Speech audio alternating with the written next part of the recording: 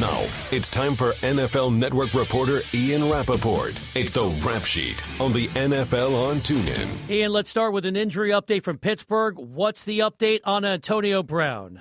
He went down hobbling in the end zone after trying to make a catch on a contested pass.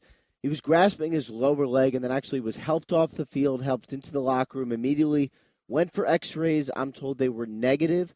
It is officially being called, according to a source, a calf bruise, and Mike Tomlin just said on the broadcast that Antonio Brown is not expected back tonight. So bad news for the Steelers. They're not going to have their best player on the field against the Patriots, and bad news for any fantasy players who are hoping they would help him take them to a fantasy win in the semifinals today. And sticking with wide receivers, we saw the talented wide receiver for the Jacksonville Jaguars, Marquise Lee, grasping and clutching his lower leg. What more can you tell us about his situation, and how does that affect Blake Bortles moving forward?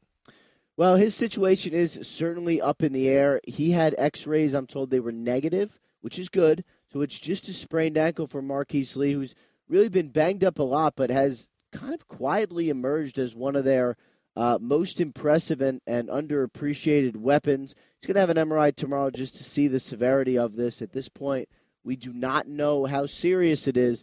But, of course, the Jaguars have clinched the playoffs. So if they needed to take him off the field and rest him, then they would be okay.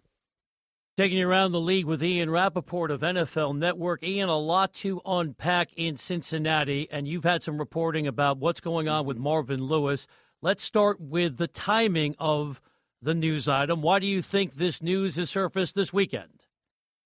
Mainly because, at least I know in my circumstance, because I asked about it. And I think, there's a lot of focus on the timing of why things come out.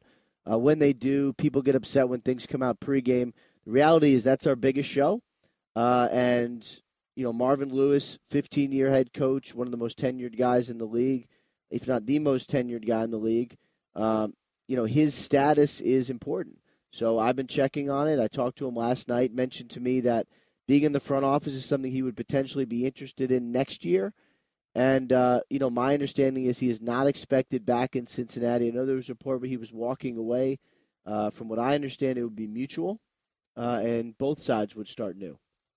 Ian, Devontae Adams took a big shot as he was trying to make a play and attempt to tackle the return for the Carolina Panthers. And he's taken another 2 shots this season, that being one and then another from Danny Trevathan on a Monday Night Football game. What does this mean for the wide receiver?